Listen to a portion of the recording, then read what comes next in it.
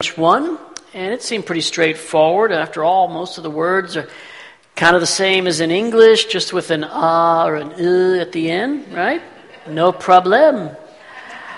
But there was a problem, because French 1 was a whole lot easier than French 2 or French 3. Go figure, right? But I started to feel okay with my grasp of the French language, and then I graduated and went to college, where I had to take foreign language classes again. And in college French, we were required to speak only French. All the instruction was completely in French. I dreaded that class. I couldn't even read the syllabus. It's that I'm really trying to understand what's going on in this class, but I just am not getting it kind of a feeling. Maybe you know the feeling I'm talking about. Maybe you can recall your own days in high school or college feeling the same kind of way in a classroom. Maybe you've wrestled with those feelings of anxiety and stress, just not being able to understand what you're so desperately trying to understand. And maybe you don't even have to go all the way back to school to think about that. Maybe you felt that way with God. Maybe you've been desperately trying to understand His will for your life, and you feel like you're back in French class and God's speaking a foreign language. Well, if you've ever felt that way, I'm really glad you're here, because that's exactly what we're going to talk about this morning.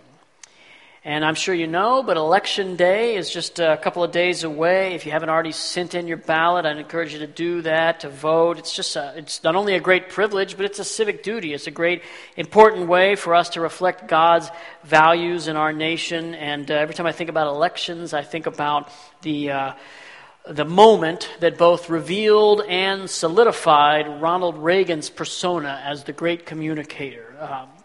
Maybe you remember it as well. It was a nationally broadcast debate between Reagan and Jimmy Carter. It came at the end of a fierce contest, and for Carter, the situation was pretty dire. Iranian radicals had held 52 Americans hostage for over a year, almost a year, I should say. The economy had nosedived, inflation had skyrocketed, and so by the time of the debate, most polls showed either a tie or a slight edge for Reagan. And coming just a week before the election, there wasn't any time for Carter to recover from a stumble. And that night, Carter, to his credit, displayed a mastery of detail. And Ronald Reagan displayed a mastery of stagecraft. In his final statement, Reagan delivered the knockout punch. Are you better off now than you were 4 years ago? Is there more or less unemployment than there was 4 years ago? Reagan's series of rhetorical questions, carefully rehearsed and delivered with his characteristic charm, pierced Carter's presidency and helped cement Reagan's legacy as the great communicator. So at the end of the night, it was Reagan's debate, and 1 week later, it was Reagan's election, right? And yet, far from being just a potent political question, Reagan's piercing question, are you better off now than you were 4 years ago, is worth discussing for our spiritual lives as well. One of the truths our student ministry says all the time is that everybody wants to be a better parent, right? That's true. Everybody who's a parent wants to be better at it. We all want to be able to say that we're better off now than we were 4 years ago, so to speak. That we're better parents, we're better people. And yet there's a corollary truth to that from our student ministry. Every parent wants to be a better parent, but every parent needs help from outside themselves. Right? The same is true for each of us, not only in parenting, but in our spiritual lives. We all want to be better, closer to God, more mature, but we all need help outside ourselves. So we can ask ourselves this perfect election week question. Are you better off now than you were 4 years ago? And thinking about that question, not just in terms of the economy or political issues, but in terms of our spiritual lives. Are we living out the life that God has called us to? Are we growing in our ability to reflect Christ in the world? Are we really embracing the calling that God has for us? Are we better off? Or are we just one more person who wishes they were better and they're not? This morning we're going to continue our series, The Call, and already in the series we've learned some valuable things. We've learned that each of us has in fact two callings, a general calling to be a disciple, to make disciples of Jesus. And we talked about that a couple of weeks ago. We're all called to connect to Christ, to pursue life with Him, a life of obedience over outcome, trusting Him with the results. And so we all have that general calling, but we also all have a specific calling. Each and every one of us has specific things God has given us to do. And last week we started to drill down on that specific calling. We're going to continue that this week. If you were here last week, we learned about ourselves. We learned about all the characteristics, all the events in our life, and how to detective those things out. We all have gifts. We all have things that God has prepared us for. We all have a goal to strive towards, and our job is to determine that goal and live it out. In your resource guide last week, I gave you a lot of tools you can use to begin to do the hard work of learning about your specific calling. And this week, we're going to learn about our purpose and our design. Just one more way we can really connect ourselves to our specific calling. And hopefully I don't have to work too hard to convince you that God has a purpose for you, that God has a calling for you, something specific for you to do and to be. And this calling from God, it's an act of love. The book of Ephesians tells us that because of His great love for us, God gave us a new life in Christ. And that new life comes with a purpose, with a calling, something specific for each of us. So look with me, if you will, at Ephesians chapter 2, verse 10. You'll see it on the screens. For we are God's workmanship, created in Christ Jesus to do good works, which God prepared in advance for us to do. This is a familiar verse to many of us, and often with familiar verses, there's a temptation to speed over it or to gloss over it, or there's a temptation to just look at it apart from its context. But it's worth our time this morning to pause for a moment, to think carefully about this verse. Let me share a couple of observations. First of all, the verse starts with a word that tells us something. It starts with the word for. That's a conjunction. That means it's connected to what comes before, the verses that comes before. So we should take a moment to notice what comes before. Right before this, Paul, the author of Ephesians, tells us that our salvation, our new life in Christ, is a gift. It's a gift from God, and the passage tells us that because of that, we shouldn't boast. We shouldn't boast because we didn't earn this love from God. We didn't do anything to merit this love from God. It's a gift, plain and simple, an act of grace on God's part. And what that tells us is that there's a reason we shouldn't boast. So this for that starts this verse, verse 10, it tells us why we shouldn't boast, why our salvation is a gift. It's because we are God's. We're His. He created us. We belong to Him. And more than that, we're His workmanship. This word that's translated workmanship is a really interesting word. It's used to describe something that's made by a craftsman. It refers to a work of art. So not just the making of some simple thing, or not even the making of a tool, something useful, but the making of something very special. In Greek, the word is poema. It might be where we get our English word poem from. A poem, it's a work of art, created by a poet, a master of his or her craft. And this word, it only occurs 2 times in the Bible, here in Ephesians and then in Romans 1, verse 20. In that verse, it refers to God's creation. In this verse, here in Ephesians, it refers to God's new creation, the work that God has done in you and me, making us new through Christ. And so right from the beginning of this verse, we can learn some wonderful things about God and about ourselves. He's made us unique, like one-of-a-kind artwork. But the verse still has more to say. It goes on to tell us both the how He created us and why He created us. So the how comes in the next few words. He created us in Christ Jesus. I told you this word poema is used only 2 verses, here in Romans 1, and in that verse in Romans it refers to God's creation, as we said, that the world He created. Here in Ephesians it refers to you and me. The pinnacle of God's creation, if you will. And the verse goes on to tell us that we were created in Christ Jesus. So really what it's talking about here is not just the fact that we exist, that we were born, but it's talking about our recreation, the fact that you and I are made new in Christ. That new birth marks a new life for us. And it's in that creation, that act of craftsmanship, that we have been created, recreated by God through Jesus. So that's the how.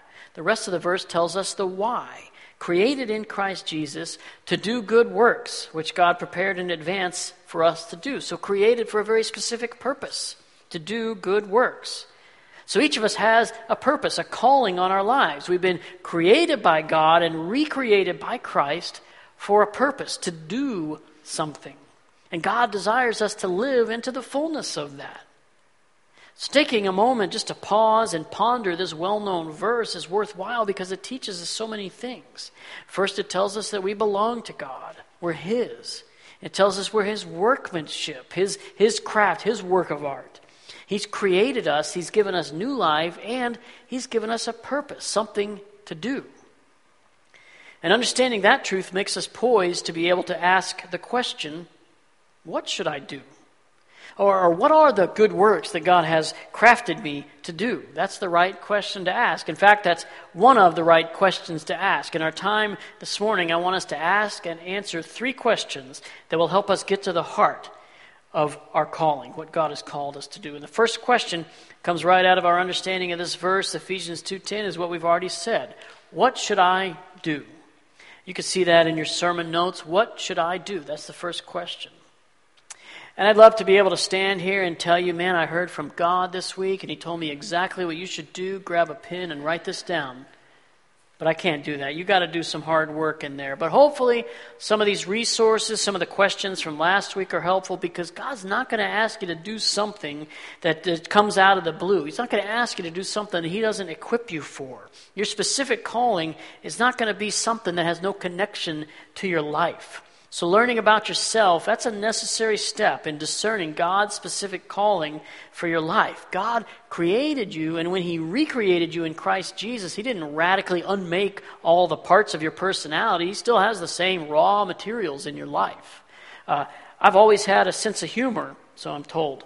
I've always been able to make people laugh, and I used to use my sense of humor to tear people down, to tear things down, but being a Jesus follower, I'm recreated, hopefully using my sense of humor to build things up. I'm still the same fundamental person, just refined by the Holy Spirit. So let me just encourage you, as you're trying to answer this question, what should I do? Then you need to understand yourself first. That's going to greatly help in the process. In fact, theologian and author Jen Wilkin talks about this very idea. In her book, In His Image, this is what she says. She says, perhaps you've tried to use the Bible to answer the question, what should I do? Facing a difficult decision, perhaps you've meditated for hours on a psalm or a story in the Gospels, asking God to show you how it speaks to your current dilemma. And perhaps you've known the frustration of hearing silence, or worse, acting on a hunch or a leading, only to find out later, apparently you had not heard the Lord's will. I know that process better than I'd like to admit, she says. And I also know the shame that accompanies it, the sense that I'm tone deaf to the Holy Spirit, that I'm terrible at discovering God's will. But God does not hide His will from His children. As an earthly parent, I don't tell my kids, there's a way to please me. Let's see if you can figure it out. If I don't conceal my will from my earthly children, how much more our Heavenly Father? His will doesn't need discovering. It's in plain sight. To see it, we need to start asking the question that deals with His primary concern. We need to ask, who should I be? Who should I be? That's the second question we need to ask. The second question there in your sermon notes. And I can relate to what she says. I mentioned at the beginning of this series that at one point in my life I felt called to be a college professor. Many years ago, I had finished up a graduate degree. I was applying for some teaching positions. And I wasn't super clear about where God might send me or what my next step might be. I had a general sense combined with my own desire. I knew what I wanted to do, and I felt like it's what God wanted me to do. But I wanted something more than just a feeling. I wanted some real reassurance. And so I did just what Jen Wilkin describes. I searched the Bible. At the time, I was reading through the Psalms. And so each day I would read the Psalms, not so much to hear what God might say to me, as I should have been doing, but I was reading the Psalms, just mining them for clues about what my future might be. I wanted to know what I should do, and I thought the Bible held the key. I just had to dig for it, right? Well, I was increasingly disappointed as each new day and each new psalm didn't bring a clear answer. It was only later, when I didn't get the college teaching positions that I applied for, that I began to reflect on the situation, and I began to see my own attitude in it. and I began to learn just what Jen Wilkins says. She goes on to clarify about the second question, who should I be? She says, of course the questions, what should I do and who should I be, are not unrelated. But the order in which we ask them matters. If we focus on our actions, the doing, without addressing our hearts, being, we may end up as merely better behaved lovers of self. Think about it. What good is it for me to choose the right job if I'm still consumed with selfishness? What good is it for me to choose the right home or spouse if I'm still eaten up with covetousness? What does it profit me to make the right choice if I'm still the wrong person? A lost person can make good choices, but only a person indwelt by the Holy Spirit can make a good choice for the purpose of glorifying God. The hope of the gospel in our sanctification is not simply that we would make better choices, but that we would become better people, she says. That's the hope that caused John Newton to pen, I once was lost, but now I'm found. I was blind, but now I see. It's what inspires the Apostle Paul to speak of believers being transformed into his likeness with ever-increasing glory. That's 2 Corinthians chapter 3. The gospel teaches us that the grace that is ours through Christ is by the work of the Spirit transforming us increasingly into someone better. But not just anyone better. The gospel transforms us into who we should have been. It re-images us. This period in my own life, this time of not getting the job that I thought God had called me to, turned out to be one of the best growth experiences in my life. I was forced to reflect on myself. I was forced to take a hard look at the second, but most important question, who should I be? Apart from the doing that I thought I wanted and that I thought God wanted, I had to wrestle with what God had done and who I was and who I should be. So the order of these questions really matters. Who should I be has to come first. That's the question that gets to the heart of our design, the how of our creation. We were created, newly created in Christ Jesus. And it's only when we let that happen in all of its fullness in our lives that we can move to the next part, our purpose, the why of our creation. Created in Christ Jesus to do good works. That's where the doing comes in. And if we can get the order of these questions right, then we begin to see real growth in our lives and we begin to see real purpose and we begin to live out our calling. All that leads to the third question we need to ask, and that question is simply this: where should I go? And notice I didn't ask the question, where am I willing to go, or even how can I serve God right where I am? But simply this question, where should I go? I think asking the question in this way communicates to God a certain willingness. And willingness is the key. We've already sung this morning about, I will go where you will lead me, Lord, right? Willingness is key. And it's clear that God doesn't ask all of us to pick up and move to faraway places, but he does for some people.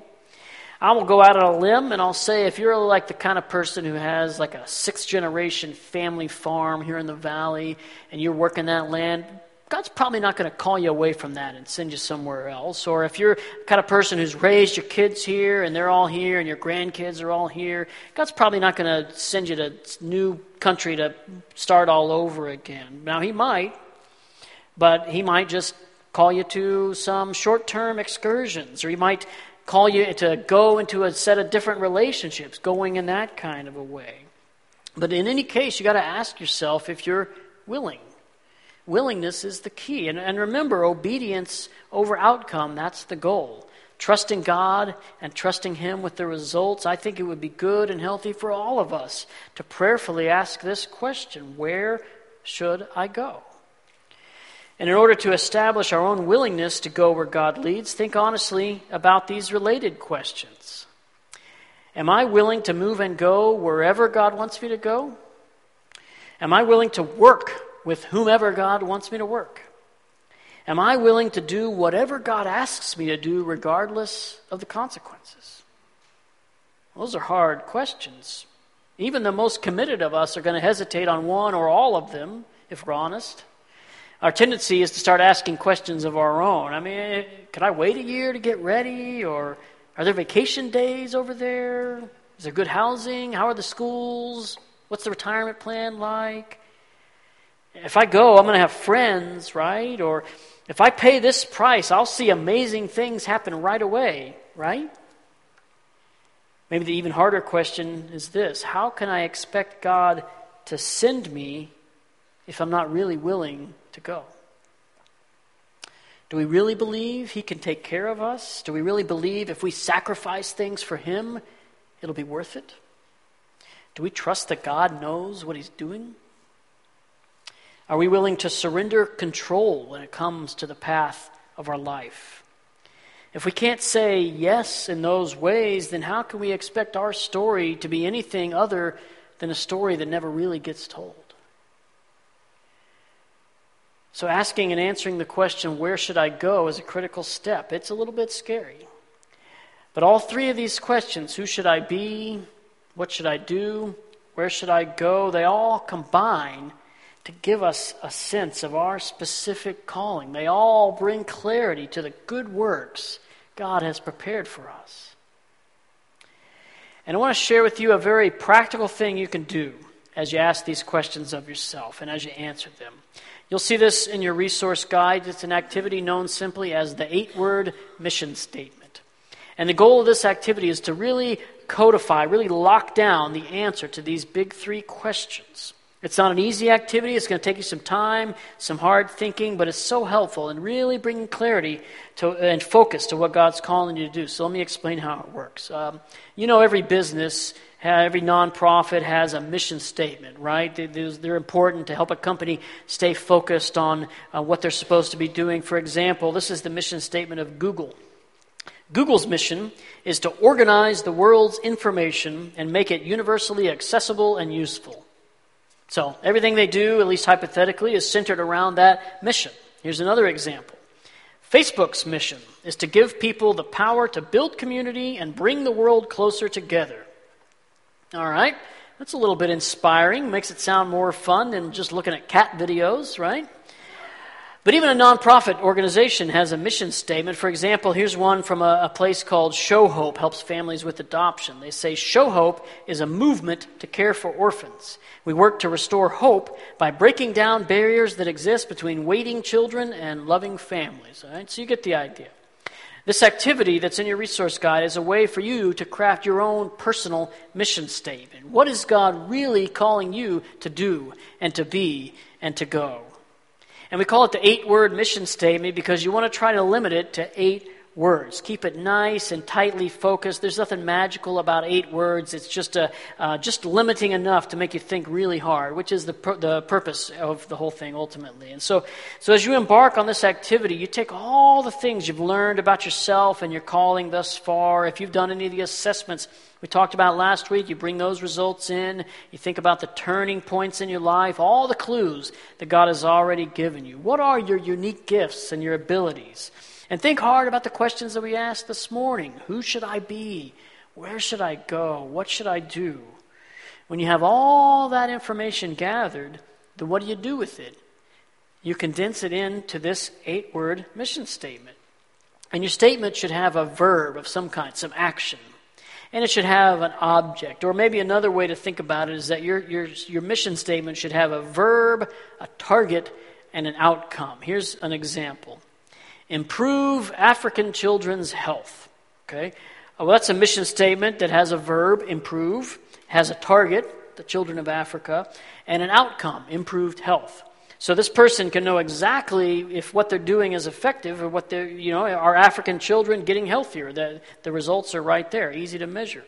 So you get the idea, hopefully. And your first draft's going to be a little rough. That's okay. It's not so much the outcome you're after as it is the process, just to help bring the idea down a little bit. You may not be called to go and save all the orphans in the world. Your main mission might be right in your family. But whether it's here or there, near or far, big or small, God is calling you to good works. He created you and recreated you in Christ so you could do His work, His calling. And taking the time and the energy to bring this kind of clarity to it is an act of obedience. I came across a church that did a variation of this 8-word mission statement. In this case, they were able to narrow down their calling to just 2 words each. Each person has 2 words. Just a simple way to describe the one thing that they're both passionate about and equipped by God to do. And it's a little bit hard to see what they say in the slide, but there's some exciting things here. One of the people says that their one singular focus is validating worth in other people. Another one says eliminating barriers. One person describes themselves as a caring truth teller. They kind of fudged on the 2-word thing a little bit there. So, as you interact with others, you'll hopefully end up with a similar kind of description of yourself and what God has called you to do. In your resource guide also, you'll see another activity that's similar, the values cards. All the instructions are there. I'm not going to explain it to you right now. But if you read that and you still have questions, I'm happy to help you think about that. Think about your own unique values that drive your being and your doing and your going. So I want you to get excited about the results that you might have. Get excited about what God might reveal to you as you really take the time and energy to dive into these things, learning about yourself and prayerfully answering these questions, solidifying the answers in your own personal mission statement that will reveal your calling. One more thing to consider. How does the role and the presence of the Holy Spirit relate to personal calling? We receive clarity on our own unique calling through the guidance of the Holy Spirit. Assessments and experiential exercises, learning, it's all helpful. But the role of the Holy Spirit trumps everything else.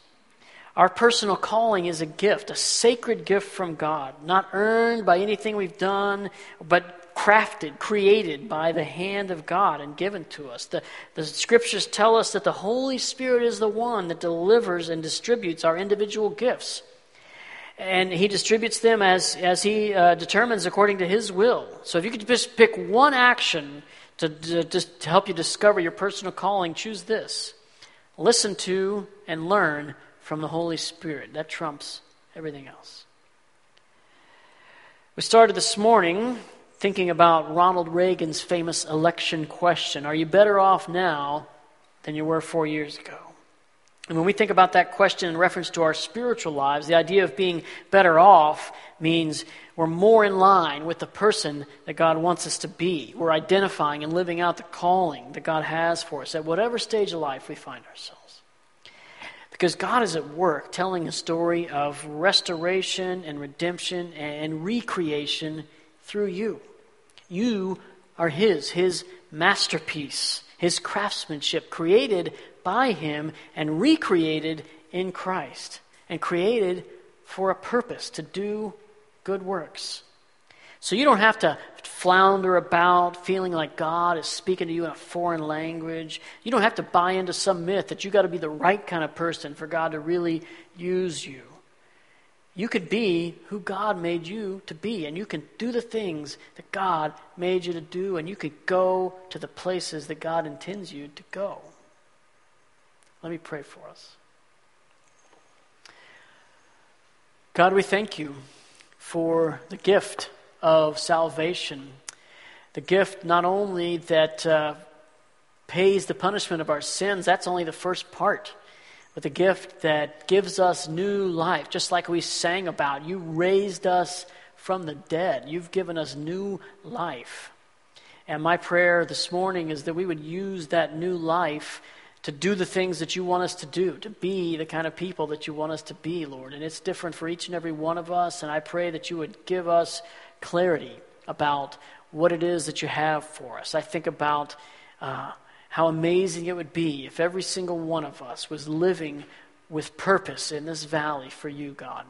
What kind of impact this faith family might have if we embrace the truth that we're made by you, made in your image, and made to do your good works. What an incredible impact we could have, God.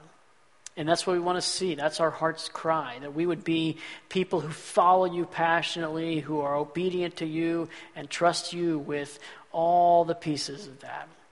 We pray these things in Jesus' name and by the power of your Spirit. Amen.